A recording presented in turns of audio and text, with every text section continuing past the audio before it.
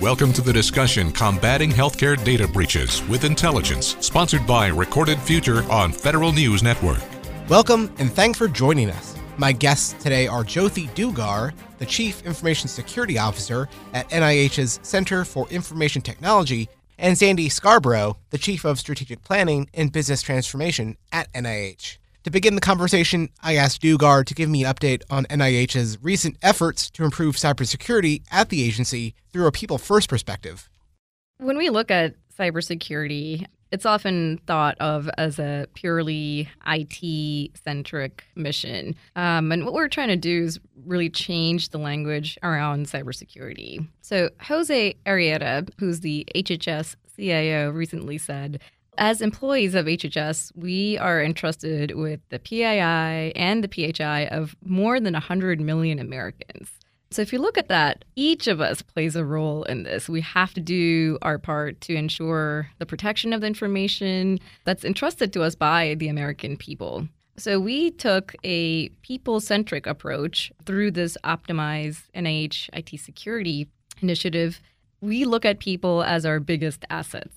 They are our first line of defense, but they're also our biggest assets. So that involves using a people-centric approach. We're involving the entire workforce, and we're really engaging them, not just telling them what to do, but we're getting their opinions, involving them, learning about their experiences, their pain points. And all of this started with leadership. We went to leadership first. We invited their support, and then we started increasing the awareness and education amongst the workforce. So we're really looking to empower staff with the information that they need to make informed and educated decisions and enable them to really, first of all, identify suspicious behavior, to even know what that looks like as compared to normal behavior, and then to feel comfortable reporting suspicious behavior, suspicious things to the appropriate parties. And also feel comfortable asking questions so they don't look at the cyber team or the Optimize team as someone that they weren't able to approach before. Now they have someone to go to, they can ask questions, they can feel comfortable,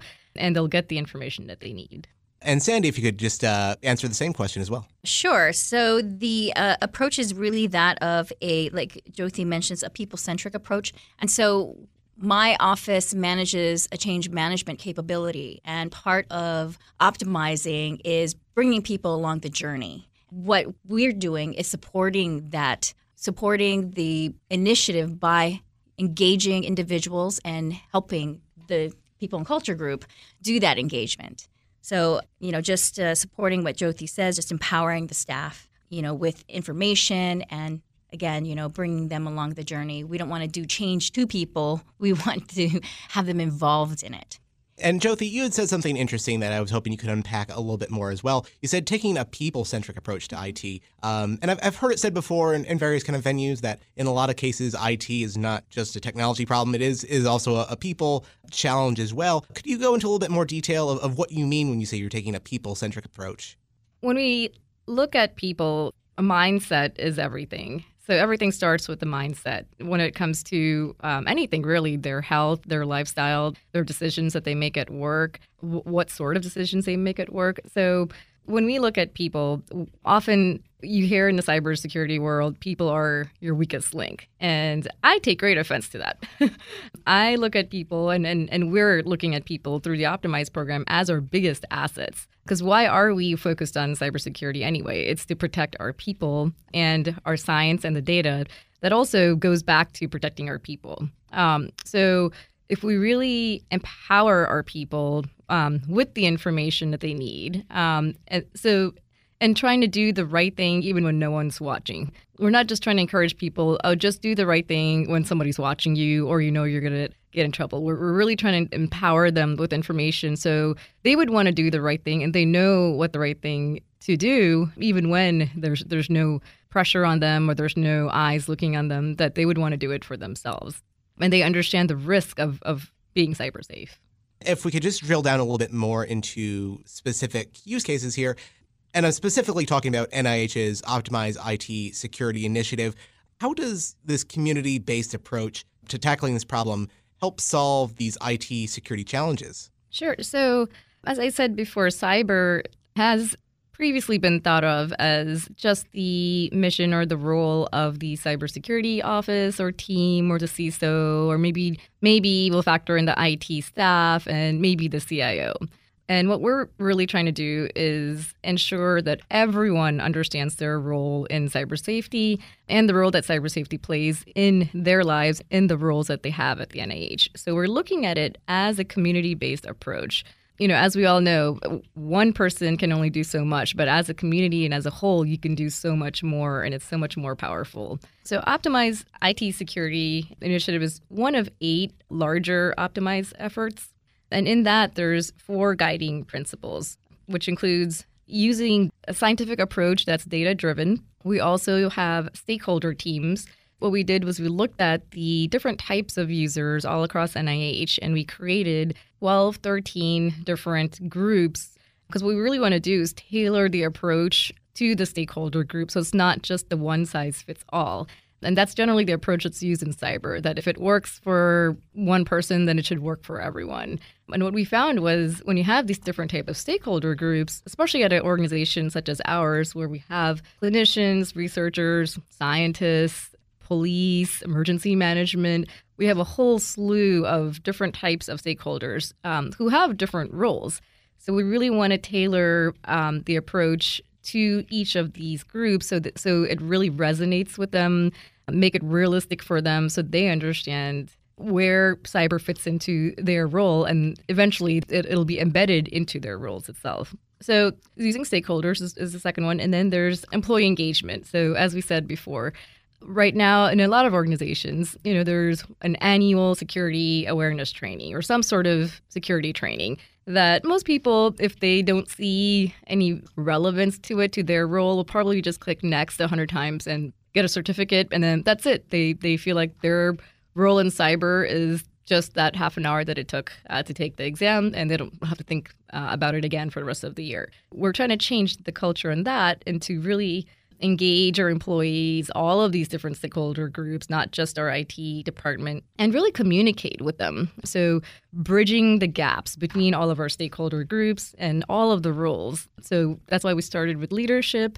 executive leadership. We had our director send out an email to all staff, and then our CIO to all staff. So we were really promoting a full community, a holistic and integrative approach to cyber. My guests today are Jyothi Dugar, the Chief Information Security Officer of NIH's Center for Information Technology, and Sandy Scarborough, NIH's Chief of Strategic Planning and Business Transformation. I'm your moderator, Jory Heckman, on the discussion Combating Healthcare Data Breaches with Intelligence, sponsored by Recorded Future on Federal News Network. Identifying and remediating rapidly evolving cyber threats originating from hacktivists, nation-states, or cyber criminals is a time-consuming manual research process.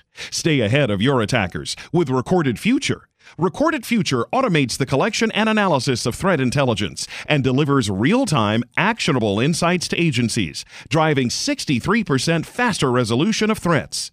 Find out how at recordedfuture.com/public sector.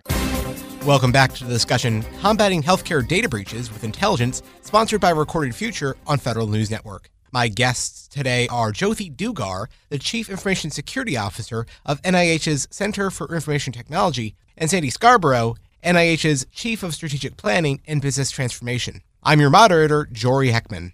Jyothi, turning it back over to you, could you tell me a little bit more about specifically the people and the culture group that you're leading over at NIH, and more specifically, this idea of crowdsourcing these problems like IT? How is that a useful organizational tool to overcome some of these challenges that you guys face? So the People and Culture Working Group, our main mission is to kickstart a culture shift around cyber safety with the message of cyber safety being the concern of the whole NIH community. And as we said before, we're moving away from the notion that it's just an IT issue. We're also looking at improving cyber safety measures using a holistic and integrative approach. So people, process, technology is the standard way of looking at cyber safety. And there's a reason why people is always mentioned first, because we're doing this for the people. We're really trying to encourage for the people and by the people now. So we're empowering our people, all of our people, not just the IT staff or the CIOs, our executive leadership, our supervisors, mid-level management, and all the various different stakeholder groups that we talked about with information, driving awareness, bridging gaps, even bridging line of communications. We're looking at any sort of training that's needed, role-based training or specialized training for different stakeholder groups. And the second part is people processes. So are there any processes that currently exist or don't exist that we need to look at, maybe make it more streamlined, make policies available for all staff and make it easy to understand and available? Does everyone know where to find a policy if they have a question? So they don't always have to keep asking someone for it, or they even know that there is a policy about something. And then last is technology. So as we said, we're looking at people as our biggest assets and their first line of defense. But in addition to that, we also need certain technologies. So we're looking at technology from a holistic and integrative point of view as well. What technologies do we have already? Do they interact with each other nicely? Are we using the technology effectively? Are we using all parts of the technology? Do we need new technology to help our people out? As part of this integrative approach, we're making cyber safety easier for everyone to commit to. This is a commitment. This is not a one-time deal. Cyber safety is not going anywhere. If anything, it'll only become more prominent as years go by. So we really want to make a culture shift and as a kickstart, but then also have everyone commit to a longer, maybe a lifetime of understanding the role it plays in their role and how it actually enables the mission. And the last part is we're holding employees and staff accountable for working in a cyber safe manner as well. Can you follow up a little bit more on that last point of making staff accountable? So again, our primary goal is to drive the awareness and the education and make those communication lines open. But again, it's always the balance between the carrot and the stick. So we're providing them with as much information, multiple opportunities for growth and for knowledge and for awareness, understanding their pain points. But, at the end of the day, we also have to ensure that everyone's aware that this is a requirement. It's not an optional thing anymore for cyber to be looked at as I am a clinician or a scientist. I'm just going to take my course and I'll be done with it. Now they're going to be expected to incorporate cyber safe behaviors into their role that they play. Ensuring that, if they're about to buy a particular application, what are the steps they have to take? Can they just go and buy it? Or do they have to look at the security ramifications, or at least ask someone, go to the right parties to see, does it have to run through any approvals? So really taking a step in the direction of not buying or purchasing things or implementing things out of the blue, but taking an extra effort to be cyber safe whenever possible. The thing that I think of when I hear that is time and again, I've had similar conversations on this when it comes to more of the nitty-gritty cybersecurity, and always comes back to the idea of the number one challenge always is like spear phishing or just people clicking on links. And I think that really gets back to your point about cybersecurity being everyone's responsibility, that, everyone has email, everyone has to be smart about realizing what is and what isn't safe. But maybe I'm just paraphrasing what you've said already, but it does seem to me that this is really getting across the point that cybersecurity, to some level, to some baseline, really is everyone's responsibility. Yes, okay. Most definitely. And I know you had talked about crowdsourcing. I think Sandy will give you a lot more details about that. Yeah, so crowdsourcing is really a change management method that we use. So crowdsourcing, what it does is it allows us to leverage the wisdom of the community, the NIH community, again, emphasizing this collaborative approach with the community. We're leveraging an ideation platform right now so that we can cast a wide net, and this is available to everybody 24 hours a day, 7 days a week. And we set out our first challenge asking people, hey, how can we help people understand and learn about cyber safe behaviors? And we got some great ideas from the crowd. We got about 33 fantastic ideas. People voted on it, and we had a lot of great conversations that we were able to leverage. In fact, we're using that information to help us inform our campaign and how do we approach things. And one of the best ideas that came out of it was use stories. use stories to tell people, why it's so important, why is cyber safety so important. And we're going to be doing that. The next challenge that we put out is going to be asking people at NIH, hey, tell us your cyber safe or your cybersecurity stories so that we can. My guests today are Jyothi Dugar, the Chief Information Security Officer of NIH's Center for Information Technology, and Sandy Scarborough, NIH's Chief of Strategic Planning and Business Transformation. I'm your moderator, Jory Heckman, on the discussion Combating Healthcare Data Breaches with Intelligence, sponsored by Recorded Future on Federal News Network. Identifying and remediating rapidly evolving cyber threats originating from hacktivists, nation-states, or cyber criminals is a time-consuming manual research process. Stay ahead of your attackers with Recorded Future. Recorded Future automates the collection and analysis of threat intelligence and delivers real-time, actionable insights to agencies, driving 63% faster resolution of threats. Find out how at recordedfuture.com/public sector. Welcome back to the discussion Combating Healthcare Data Breaches with Intelligence, sponsored by Recorded Future on Federal News Network. My guests today are Jyothi Dugar, the Chief Information Security Officer of NIH's Center for Information Technology, and Sandy Scarborough, NIH's Chief of Strategic Planning and Business Transformation. I'm your moderator, Jory Heckman. How can non-IT personnel contribute broadly to the cybersecurity improvements at NIH through this optimized effort? So we have come out and asked for people to volunteer. We have over 100 individuals across NIH just for the IT security effort that have volunteered their time, and they're not just IT people. So we invited people to do that, and also we feel that the non-IT staff members are really valuable and important. They're there to support the science. We're all here to support the science, which is why we use our tagline. We identified a tagline, which is be cyber safe, protect our people and our science. And so that really resonated and resonates with a lot of individuals at NIH. So what we've done is we've even one of our plans is to implement a cyber safe champion program.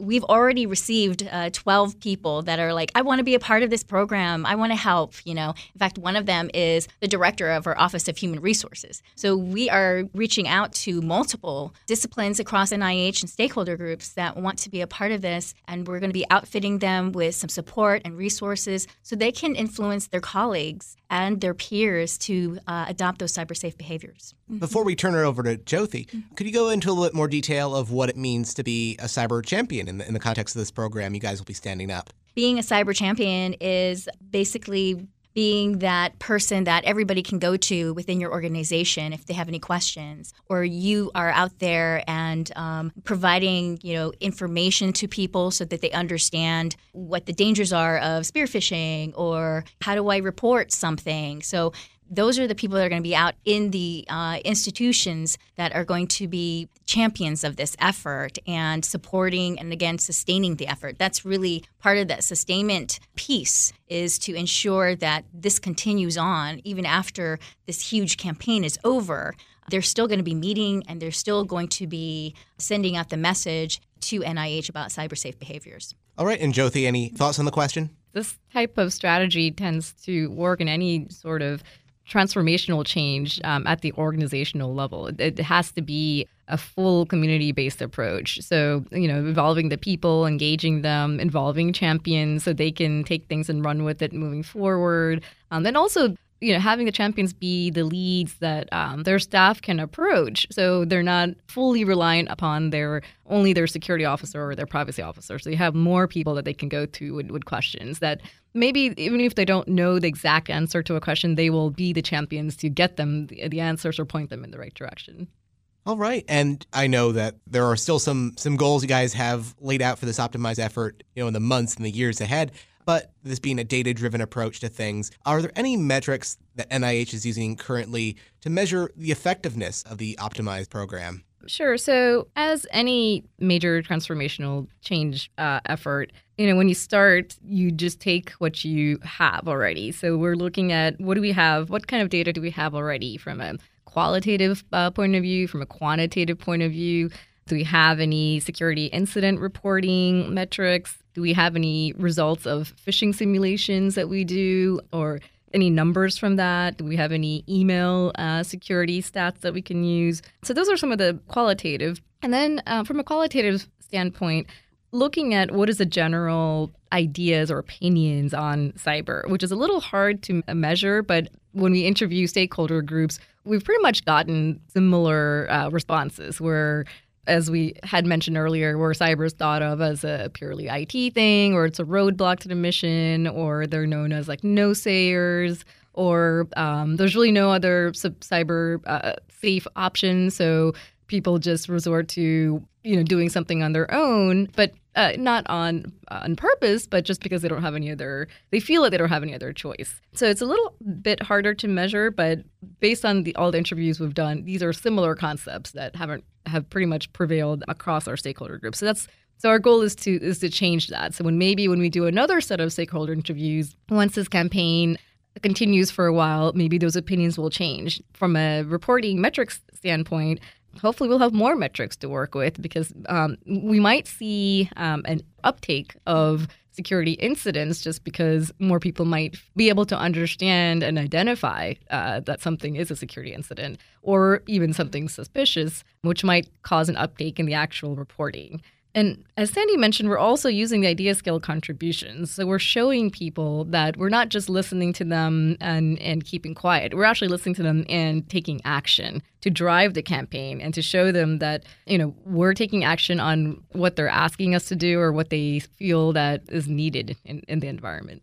And Sandy, on the change management side of things, your perspective on things, is it a similar situation with the metrics and how you guys are measuring how things are going? Yeah, it's similar.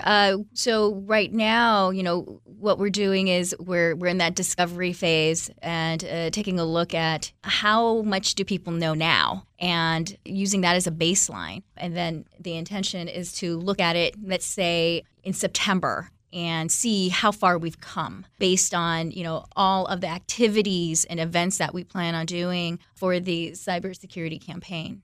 I think we're running low on time here, but I'm just going to throw out one last question here. With all of what we've had in this conversation going on here, how does the cyber safety effort with Optimize, how does it have the potential to influence recruitment and also retention of the current workforce?